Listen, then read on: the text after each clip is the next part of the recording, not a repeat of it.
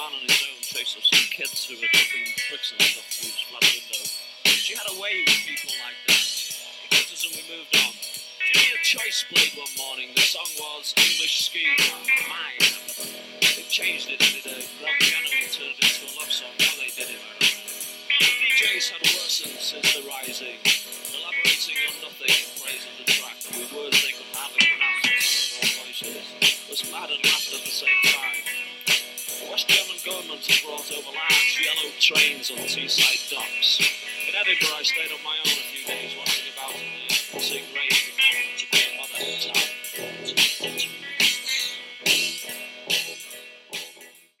Hello, and welcome to the Melancholia of Class, a bi-weekly podcast where we will be examining texts, theoretical, philosophical, and literary, texts that have been formative to my own understanding of social class. Such works provide language and concepts for us to begin to think about the place of the working class and the ways we can survive and perhaps even resist assimilation. The readings we'll be discussing are listed on the homepage for the podcast, so if you like, you can read along. The podcast will air every 2 weeks, beginning with today's episode, for 10 episodes. Over the course of the podcast, we will discuss the work of Mark Fisher, Walter Benjamin, Jean Genet, Cruz, among others. The idea for this podcast came about as a result of my book, The Melancholia of Class, out this month by Repeater Books. In the book, I examine what it means to be working class in a middle-class world. To be working class is to be a ghost, excluded, marginalized, and subjected to violence. The working class subject has been erased from social discourse as a result of social class having been removed from discourse. We are left then with the choice either to assimilate into middle-class culture, which is to say to abandon our communities, our histories, ourselves, or total annihilation. In the book, I examine this theme while looking at the lives and work of working-class musicians, writers, and filmmakers, including Ian Curtis, Barbara Loden, Jason Molina, Cruz, and others. This podcast, then, is a natural outcome of the work I did for the book. In this podcast, I will be introducing and discussing a number of texts that have been formative for me, texts that help me and continue to help me better understand my own experience as a working-class writer. Works that provided language and concepts for me to better understand and articulate my experience as a working-class subject in the United States. Among these works, there are also texts that provided a mirror for me, examples of lives and experiences I saw myself in. These experiences of identification broke the phenomena of invisibility I had felt my entire adult life and fostered for me a sense of community. We will begin by moving from the beginning this week with Mark Fisher's Ghosts of My Life, and moving along a timeline of my discoveries. The last weeks will discuss the works I've most recently come in contact with. I had initially imagined a true reading group or book club where you all could join me live in conversation, but soon realized such a format would not work well. Instead, I hope you will read along. As I said, I'll let you know what texts we will be reading and exploring, and when relevant, I'll let you know which particular chapters or pages. And though we won't be able to interact live, I hope to foster nonetheless a sense of community. I hope you enjoyed today's first podcast, and now enough of the introductions. Let us begin with the first podcast. I don't remember now when or where I was when I first encountered Mark Fisher's Ghosts of My Life, Writings on Depression, Hauntology, and Lost Futures. It feels as if I've known his work all along, and yet that, of course, is not true. What I can say is that once I discovered Fisher's work, I immediately devoured it. After reading Capitalist Realism, I read Ghosts of My Life, and then The Weird and the Eerie. As soon as I read Fisher's work, I began to think differently. Where before I'd felt alone, and because my thoughts and experiences were so different from those I came in contact with in my day-to-day life, I often felt like I was losing my mind. Reading Fisher's work changed that.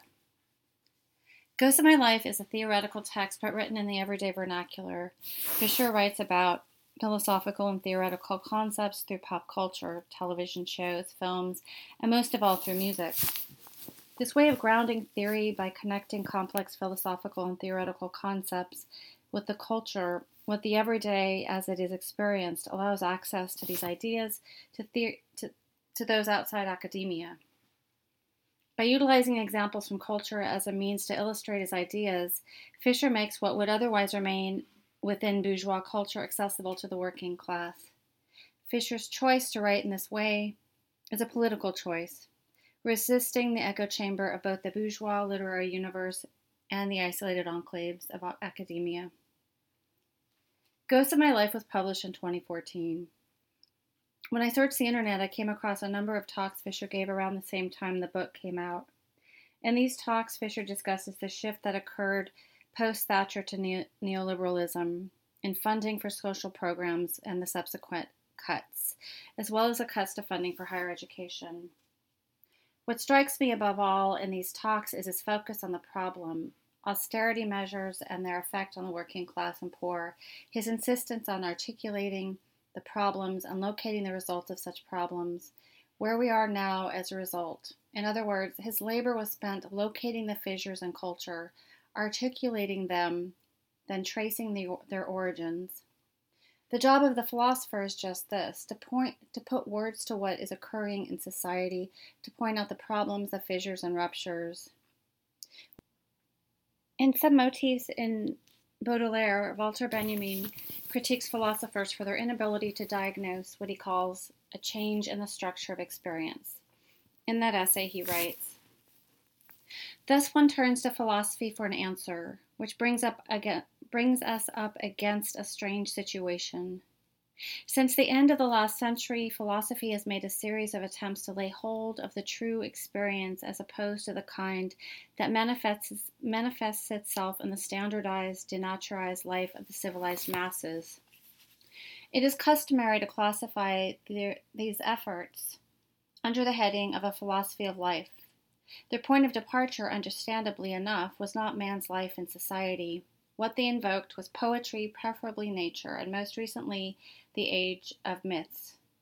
Dilthey's book Das Erlebnis und die Dichtung represents one of the earliest of these efforts, which end with Klages and Jung. Both made common cause with fascism. The question or problem Benjamin is interested in here is the question of how or why there was a, quote, change in the structure of experience, end quote. Return to the philosopher, as Benjamin writes, but as Benjamin explains, the philosopher turns away from the common man, society in other words, and then turns instead to the stars, poets, mythology. If the philosopher cannot or will not look to concrete reality, the lives of the everyday citizens, the working class, for what has gone wrong, to locate the shifts in society, in the ways that man has changed, how their ways of experiencing have changed, how, as Benjamin writes, the structure of our experience has changed, what use is the philosopher? In the same essay, Benjamin moves on to Bergson, whose work, Matter and Memory, addressed such issues as experience and memory, and yet Bergson too turns away from the lived experience of the everyday man.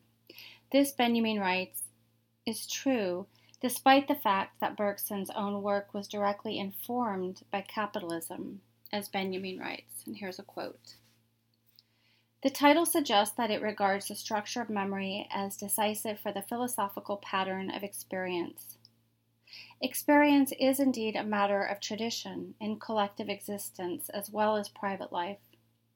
It is less the product of facts firmly anchored in memory than of a convergence and memory of accumulated and frequently unconscious data. It is, however, not at all Bergson's intention to attach any specific historical label to memory. On the contrary, he rejects any historical determination of memory. He thus manages above all to stay clear of that experience from which his own philosophy evolved, or rather, in reaction to which it arose. It was the inhospitable, blinding age of big-scale industrialism. In shutting out this experience, the eye perceives an experience of a complementary nature in the form of a spontaneous after-image, as it were. And this is the problem, or rather, one of the problems.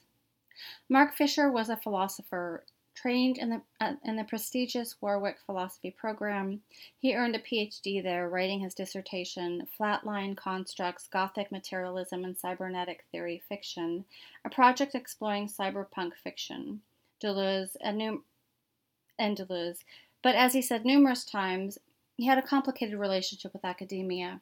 Not surprising, as academia, generally speaking, has become just one more facet of neoliberalism and capitalism, eschewing complexity and preferring instead the sleek, slick, packaged information not dissimilar to what we encounter in mass culture.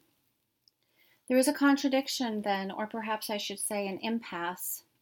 If the philosopher is who is capable of locating the problems in society, but is unwilling to venture outside their elite bubble, how can the philosopher's work have any meaning? Furthermore, if a philosopher working in academia does attempt to write about the actual conditions on the ground, life as it is lived by the majority, such work is often considered too extreme for publication, and/or such philosophers are not able to find full-time employment in the academy. If they are, their work is more often than not diluted, made palatable for academic readers.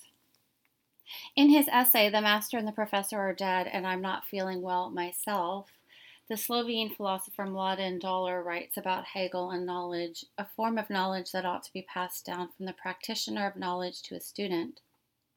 Describing the first university, Humboldt Universität in Berlin, Dolar cites the Hegel scholar Terry Pinkard. This is a quote. The university thus had to be organized around the notion that Wissenschaft, the totality of the learned disciplines, was an end in itself. That academic freedom was therefore of utmost importance, and that the purpose of the university was to have students taught by professors who were to impart the state of the art in current research in which they themselves were engaged. The process would lead to students emerging from the university with the formation necessary to continue to progress through such Bildung in the rest of their lives. Moreover, in Humboldt's vision, the university was most emphatically not to be a training ground for the professions. It's the end of that quote. As Dolar explains, quote, the first key feature at that Humboldt model was that the knowledge was an end in itself. Knowledge for the sake of knowledge, relying only on its own authority, and therefore the transfer of knowledge was to be intimately linked with research. For example, the production of new knowledge, for knowledge was seen as subject to constant transformation, development, expansion, progress, conquering ever new territories of the hitherto unknown. The grandeur of a professor was not based on his authority alone, but rather on the humility with which he subjected his own authority to knowledge itself as its servant. And Hegel, of course, taught at that university.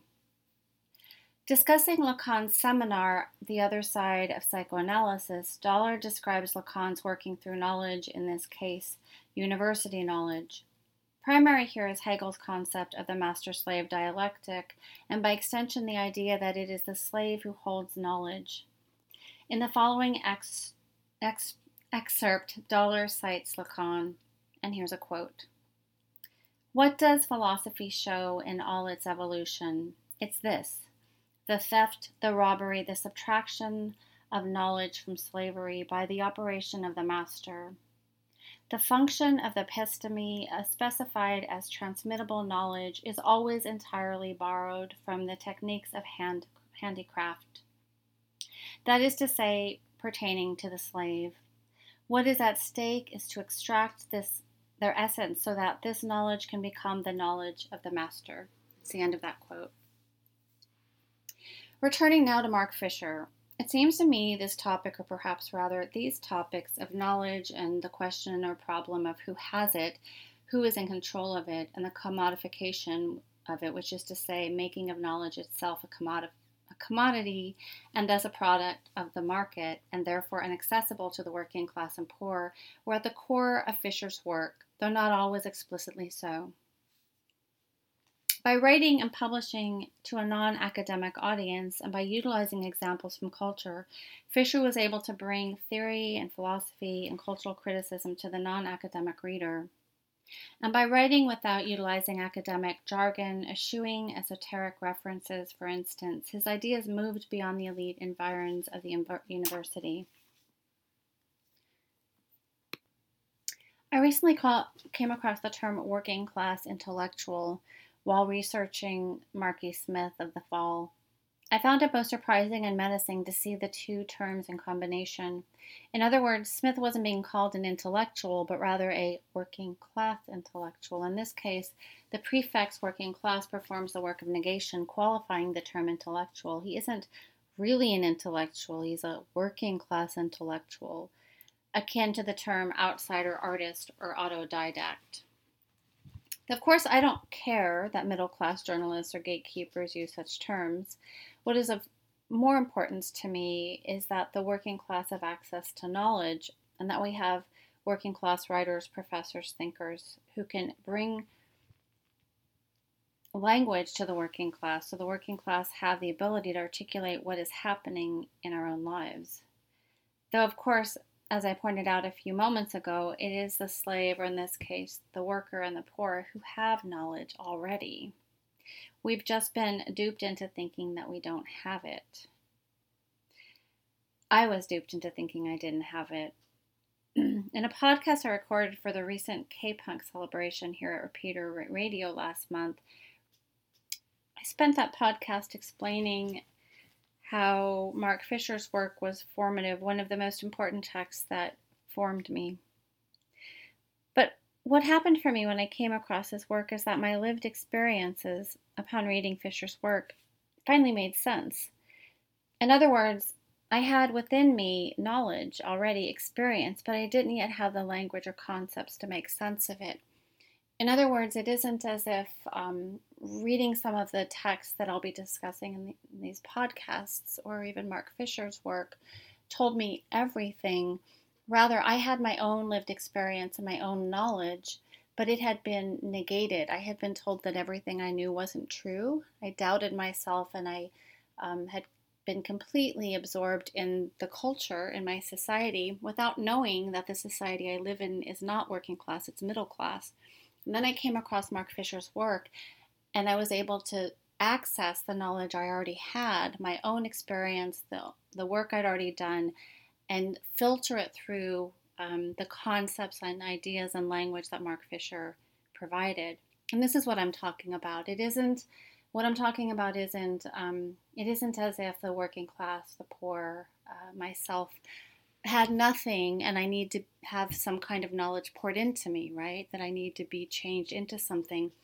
Rather, I already have it within me and I just need to be, in a great way, part of it is simply being around other working class writers and thinkers and artists and people, and then seeing myself reflected in these works.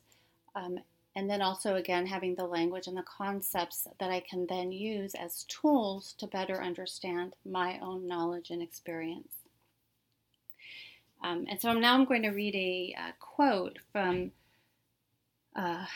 Fisher's piece, The Slow Cancellation of the Future from Ghosts of My Life. And this is the quote. The kind of melancholy I'm talking about consists not in giving up on desire, but in refusing to yield. It consists, that is to say, in a refusal to adjust what current conditions call reality, even if the cost of that refusal is that you feel like an outcast in your own time. For most of my life, and I read about this in the Melancholia of Class and elsewhere, for most of my life I felt resistance to society. And in high school, the way that manifested was that I listened to music, and the music I listened to was often performing resistance in different forms. Some of it was explicit, like the Jam or Joy Division, and some of it was less so. The way that I understood that at the time was that there was a problem with society, that society was the problem, or authority figures were the problem, but that was a very vague understanding, and it took me many years to begin to understand that it was more precise than that. It wasn't authority figures per se. and it wasn't society, wasn't entirely society. What it was the system that I was and that all of us are living in, and it was the fact that capitalism is everywhere. There's no escape from it, and so I practiced myself forms of resistance or forms of withdrawal in various attempts to find a way out or through this all-pervasive capitalism. But I didn't know I was doing it. It was more of an organic sense, right? And I would talk to my father, who wasn't able to finish grammar school because he grew up with a family of farm workers, so he wasn't able to finish school. And we would talk about society and politics, God, things like that. And so I would sort of sharpen my appraisal, or my analysis, but I could never quite understand what was happening. And so this is what I'm saying is I had the organic experience, and I had the organic or inherent understanding. It isn't that I didn't have that, but it was through reading, and in my case, Mark Fisher, but other texts that I'll be discussing in these podcasts. It was through reading these texts, some literary, some theoretical, that I was better able to understand my own life and write my own intellectual work that I'd already done. So I think this is really an important aspect of all of this, right? Again, it isn't that I or the working class or the poor, that we have nothing and then, we're these sort of empty vessels that are then filled in. We already have, right? We already have an excess. And what helps and helped for me is to read, especially other working class theorists and philosophers and writers talking about some of these same issues that I had experienced, putting words and language to it so that I was able to think about it rather than just feel it and then begin to work it out, in my case, initially through poetry and then eventually through essays. So this was really important. So now back to Mark Fisher. Though a philosopher, Fisher's writing is directed not to academia, but rather to the quote-unquote layperson, the reader who may or may not be versed in theory and philosophy. Like Slavoj Žižek, much of Fisher's writing, which is to say his theory and concepts, are illuminated with examples from film, television, literature, and music, making it more accessible. But perhaps more important, his work, now I'm talking of Fisher, is rooted in the concrete lived experience of the everyday. And in this way, the structure of everyday experience, and in the ways that the structure of our everyday experience has changed, and why, right, returning back to the initial Walter Benjamin that I opened this talk with. So in Fisher's essay, The Slow Cancellation of the Future from Ghosts of My Life, Fisher writes about, among other things, the British television series Sapphire and Steel, and then the demise of public-funded television. And in that essay he writes, "The conditions for this kind of visionary public broadcasting would disappear during the 1980s as the British media became taken over by what another television auteur, Dennis Potty, would call the occupying powers of neoliberalism. The result of that occupation is that it is now hard to believe such a program could ever have been transmitted on primetime television, still less on what was then Britain's sole commercial network, ITV." That's the end of that quote. Public television broadcasted culture to the public. For those of us without cultural capital, such programming was often an introduction to music, film, and thinkers. This is less so in the U.S., though the idea of television is frowned upon by liberals, seen as a symptom of laziness and a lack of education, a symbol for the working class and poor. I grew up with the glow of the TV set in the living room, and when I visit my parents, it's still in the background like a radio, though it is usually on mute. The TV set is usually set on the news channel so that there are two worlds occurring at one time.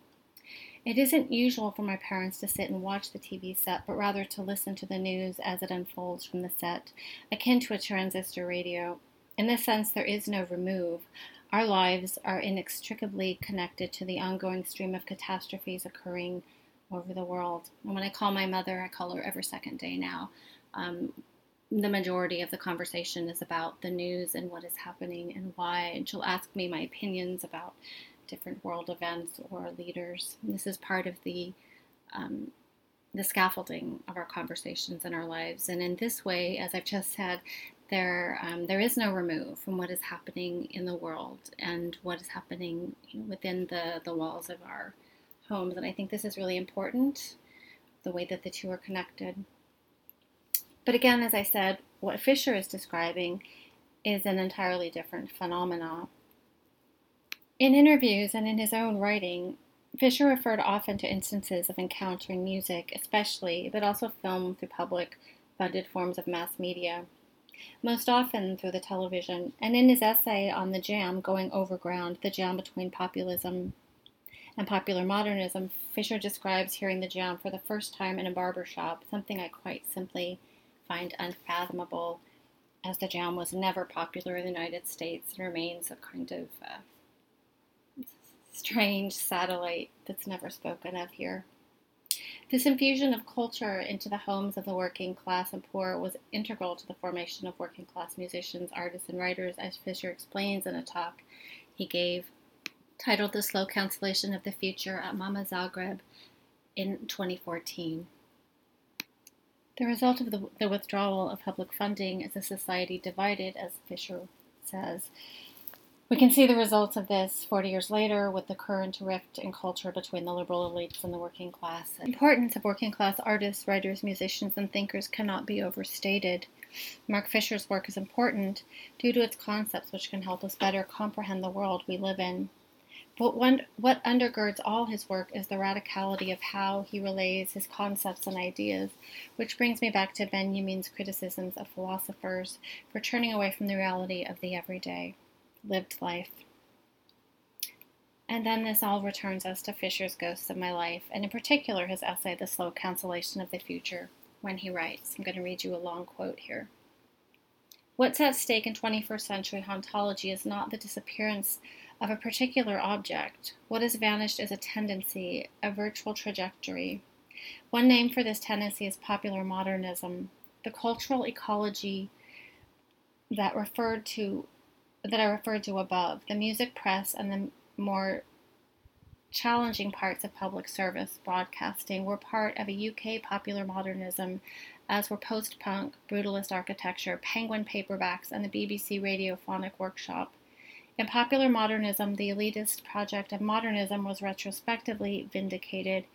At the same time, popular culture definitively established that it did not have to be populist. Particular modernist techniques were not only disseminated but collectively reworked and extended, just as the modernist task of producing forms which were adequate to the present moment was taken up and renewed. Which is to say that, although of course I didn't realize it at the time, the culture which shaped most of my early expectations was essentially popular modernist, and the writing that has been collected in Ghosts of My Life is about coming to terms with the disappearance of the conditions which allowed it to exist. As Fisher points out, citing Andy Beckett's History of Britain, When the Lights Went Out, quote, in many ways we falsely underestimate a period like the 70s, and yet it isn't exactly as if returning to that time period would alleviate all problems, but rather that the 1970s was part of a trajectory we were on, heading towards something new, something that was short-circuited by neoliberalism. Instead of being where we were meant to be, the future we were promised, we are instead stuck inside a window of no time, trapped in a relentless loop of retro pastiche where nothing truly new ever happens, and yet at the same time, thanks to neoliberalism, we aren't even able to be bored anymore. But something else has happened at the same time. It isn't just that we're now trapped in an endless loop of no time. Something else has changed in the structure of our experience. There have been many articles written about the nihilism of the millennials, which has been ascribed to their lack of earning potential. And though this is obviously an important piece, The sense of purposelessness, or rather that there is no meaning to life, that is common among millennials seems to me to be more of an existential question or problem rather than a symptom of the economy. When Fisher describes hauntology, a result of our lost futures, he sees the horizon of it. In other words, for those of us who grew up in or around the 70s, though we never knew life before neoliberalism and the cut that occurred as a result of its appearance, we grew up in the experience of this change. For those born after us, there is no horizon. Those who were born after us grew up in the afterglow of neoliberalism, never knowing there was anything else, or rather, knowing but without the experience of it. How then is nihilism, or a profound loss of meaning, connected to this? If, in other words, those of us who grew up in or around the 1970s as society was changing are experiencing hauntology, what is the experience of the same phenomena for those born after us? And how is this experience experienced, or rather, in what way is the structure of experience different? We'll talk about more of this, but first let's take a break. I'm going to give you a little bit of time, a couple of minutes, to go grab a couple beers and some snacks, and I'll be right back.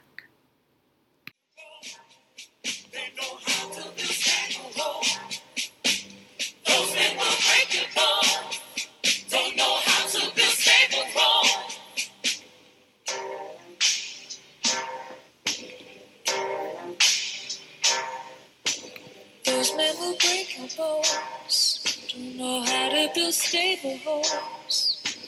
We lose our voice more each year. Maybe we won't bring soon. Is there cancer in the throat or stress? Maybe it's supposed to kill your success. Because success needs killing. Murder is media. False laugh, forged autograph. First my body, now my corpse. Those men will break your bones. Don't know how to build stable homes. Life is pain, murder is fame. If you're famous, you may get acquitted. If you did it, there's nowhere to run away. Damn you, I hope you pay. Finish the day to day. Games we play. Those men will break your bones. Don't know how to build stable homes. I'ma stay at home. Talk on the telephone. There's nothing in this world I want from you. Don't fool yourself, I won't cry. Too scared to leave.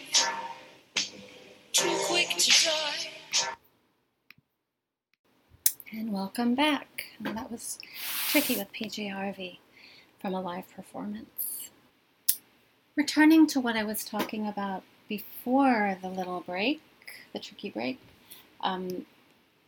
maybe it isn't either or. So maybe it isn't that people born after the 70s, right, the late 70s, I'd say even maybe the early 80s, where, again, I grew up with neoliberalism, so I didn't grow up with anything before that, right? I didn't grow up before neoliberalism, but there was still, right, I still was born in sort of that cut, that space between as it was happening, and so I could still see remnants, or I could experience bits and pieces of what was before that, right? And so the question I'm thinking about now is the people, those of us who were born after that, who never had any of that, right? That's a whole different structure of experience. It's something I'm thinking about. And before the break, I had said that perhaps it isn't merely economic or financial, which is the way the media seems to address this issue of nihilism. And yet perhaps it is. Perhaps it is the both, right? That that most of the people I talk to now, their 20s or early 30s, the primary, even younger, right? Even younger, the primary focus seems to be on making money. That is the only goal. But along with that is this loss of hope in anything else, and it's a kind of giving in, I think, and this is what I'm thinking about, something I'll have to think more about, that within this allegiance to money making being the main goal, there is an acknowledgement that something has been lost, and so there's a kind of grief in that makes any sense. So it isn't necessarily 100%, I want to go make a lot of money and become this neoliberal capitalist, but rather that there is no other choice, and therefore this is what I'm going to do. And so it's something for another podcast, perhaps. Going back to Mark Fisher, he ends the chapter describing his own struggles with depression and how the writing of Ghosts of My Life were integral to the working through of the condition. And this is what he writes, and this is a quote. Depression is the most malign specter that has dogged my life. And I use the term depression to distinguish the dreamy solipsism of the condition from the more lyrical and collective desolation of hauntological melancholia. I started blogging in 2003 while still in such a state of depression that I found everyday life scarcely bearable. Some of these writings were part of the working through of the condition, and it's no accident that my so far successful escape from depression coincided with a certain externalization of negativity. The problem wasn't just me, but the culture around me. So that's his quote. Fisher's miraculous chapter on Joy Division, or on Ian Curtis more precisely, in depression, appears. This chapter is one of my favorites from the book. My other two favorite chapters are The Slow Cancellation of the Future, the chapter I just discussed, and Always Yearning for the Time That Just Eluded Us, Fisher's introduction to Laura Oldfield Ford's Savage Messiah, which I discuss at length in my podcast of the same name, which aired during Repeater Radio's K-Punk Mark Fisher Marathon. In this chapter on Joy Division, Ian Curtis, titled No Longer the Pleasures, Joy Division, Fisher locates Joy Division's multiple brilliances, beginning with their simultaneous timelessness and prescience. He writes, if Joy Division matter now more than ever, it's because they capture the depressed spirit of our times. Listen to JD now, and you have the inescapable impression that the group were catatonically channeling our present, their future. From the start, their work was overshadowed by a deep foreboding, a sense of a future foreclosed, all certainties dissolved, only growing gloom ahead. It has become increasingly clear that 1979 to 80, the years with which the group will always be identified, was a threshold moment, the time when a whole world, social, democratic, Fordist, industrial, became obsolete, and the contours of a new world, neoliberal, consumerist, informatic, began to show themselves. This is, of course, a retrospective judgment. Breaks are rarely experienced as such at the time. But the 70s exert a particular fascination now that we are locked into the new world, a world that Deleuze, using a word that would become associated with Joy Division, called the, quote, society of control. The 70s is the time before the switch, a time at once kinder and harsher than now. That is the end of that quote.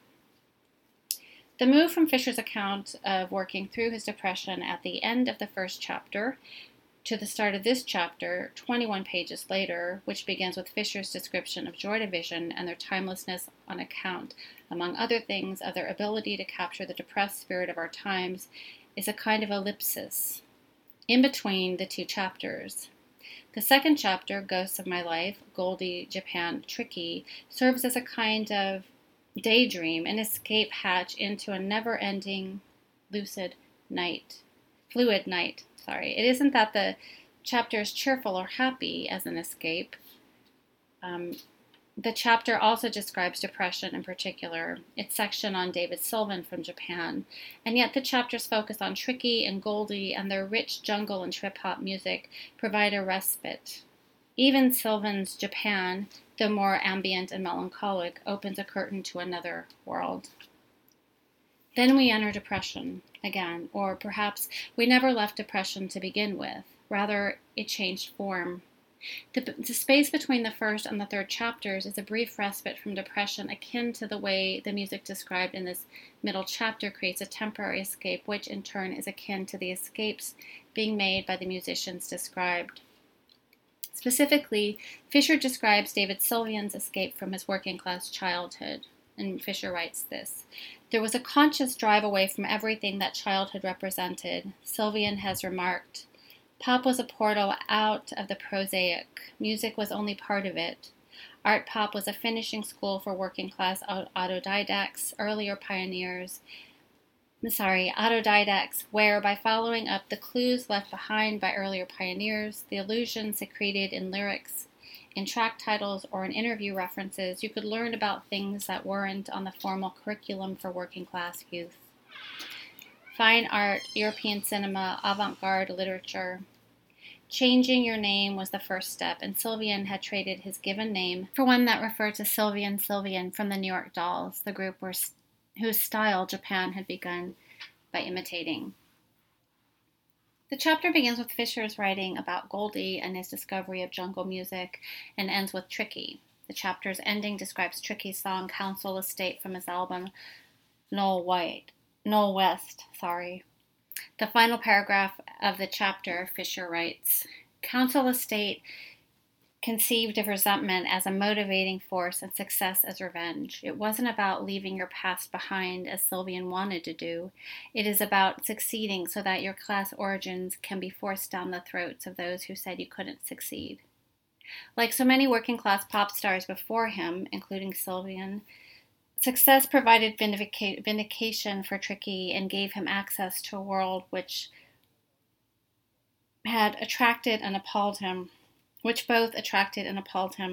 1996 Tricky Kid was his take on the theme of class dislocation that has preoccupied British pop since at least as far back as the Kinks. It was the best song about a working-class male projected out of their milieu into the pleasure garden of the hyper-successful since the Associates Club County. That's the end of the quote. And as soon as we exit the Chapter 2, Tricky Goldie Japan, we enter depression proper. Chapter 1, after all, was the book's introduction, and its subject matter was hauntology and time, not depression per se. No longer the pleasures, joy division is the descent. The depression Fisher describes here is twofold. First, the depression of the Thatcher neoliberalism, the depression that Thatcher and neoliberalism ushered in, and two, the resulting crash, as Fisher writes. And this is a quote. "Mrs. Thatcher just arrived, the long gray winter of Reaganomics on the way, the Cold War still feeding our conscience with a lifetime's worth of retina-melting nightmares." End quote. And on the previous page, Fisher writes, quote, "Try to imagine England in 1979 now.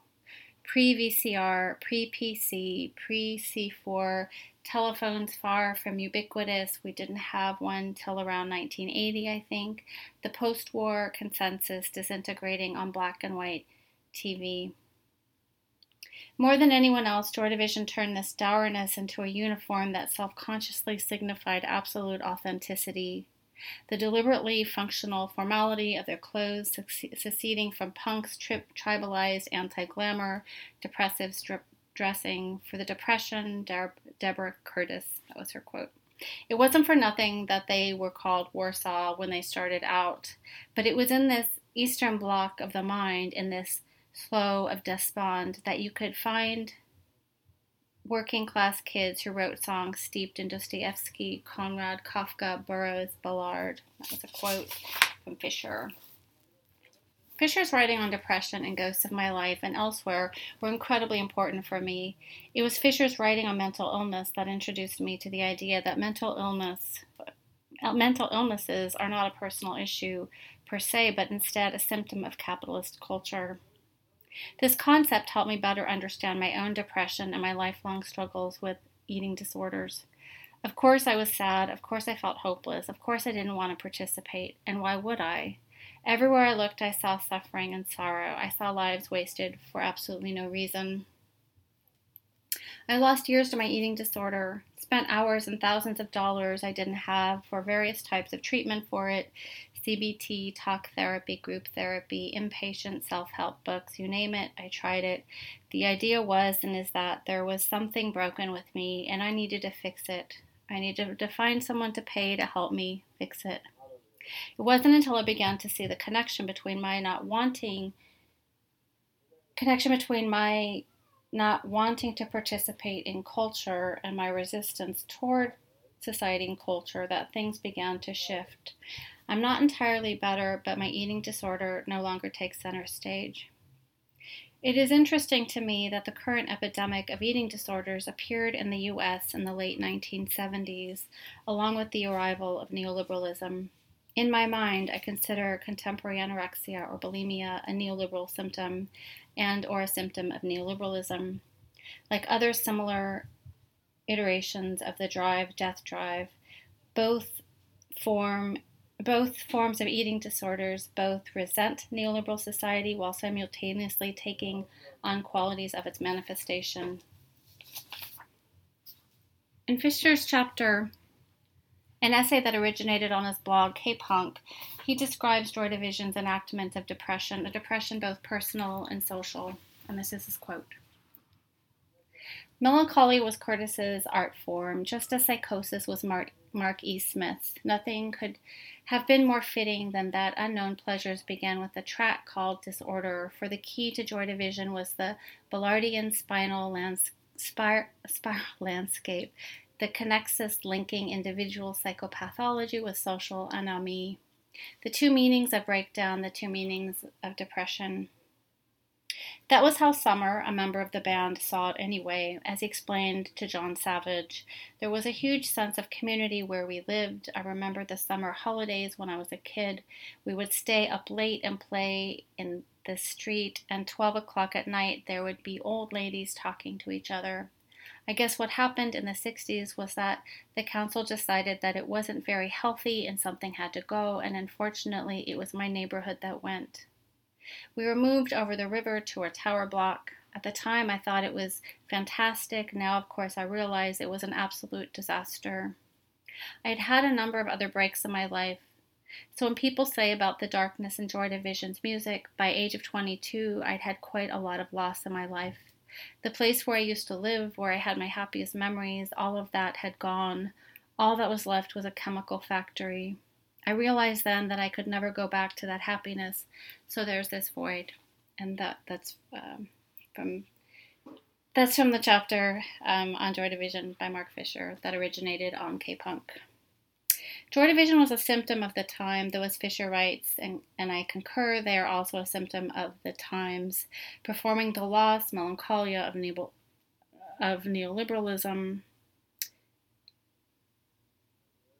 But whereas Joy Division are a gesture and enactment of the affect of the time or times, the music acts we have now are enactments of neoliberalism, choreographed music acts with pre-tested sound and aesthetics manufactured for success. What we need are more artists, thinkers, and writers writing out of the affect of our times rather than enacting the ideology of our times in neoliberalism. I'm thinking here of working class photographers who concentrate on their communities, resulting in work chronicling the lives of the working class and poor, the quotidian, everyday lives of the majority. This is one of the reasons I'm such a fan of Craig Atkinson's Project Café Royal Books, an imprint of post-war documentary photography connected to Britain and Ireland, or Kieran Arnold's photography. One of the most accurate descriptions of depression appear in this essay. About halfway through, after describing Joy Division's depression, Fisher begins writing about depression proper. He writes, quote, "Depression is, after all and above all, a theory about the world, about life." And a few paragraphs later, he writes, "The depressive experiences himself as walled off from the life world, so that his own frozen inner life or inner death overwhelms everything. At the same time, he experiences himself as evacuated, totally denuded, a shell. There is nothing except the inside, but the inside is empty. For the depressive, the habits of the former life world now seem to be precisely a mode of play acting, a series of pantomime gestures, a circus complete with all fools, which they are both no longer capable of performing and which they no longer wish to perform. There's no point, everything is a sham. In order to write about the society we live in as we are living in it, we must have some sort of barrier between ourselves and the society we are living in. Assimilation makes this impossible, and yet, of course, in order to survive, we must assimilate to some extent, to earn a living, for example. Reading work that reflects the world we are living in, by which I mean works that critically examine the society we live in, is just one means to help us create this space between. One such book is, of course, Mark Fisher's Ghosts of My Life. I hope you've enjoyed our first podcast and that our discussions have made you more interested in some of the topics we've examined. Due to time constraints, we were only able to discuss, though briefly, 3 chapters from the book. In their Peter K. Punk Marathon, in my podcast, Always Yearning for the Time That Just Eluded Us, I discussed that chapter from the book, but I encourage you to read the rest of the book. One of the most important texts for my own understanding of social class. Next time we'll be discussing Fisher's K-Punk, a monstrous collection of essays, interviews, reviews, and articles. Keep an eye out on Repeater Radio on Instagram and Twitter, as we'll be posting the readings on that website and their postings.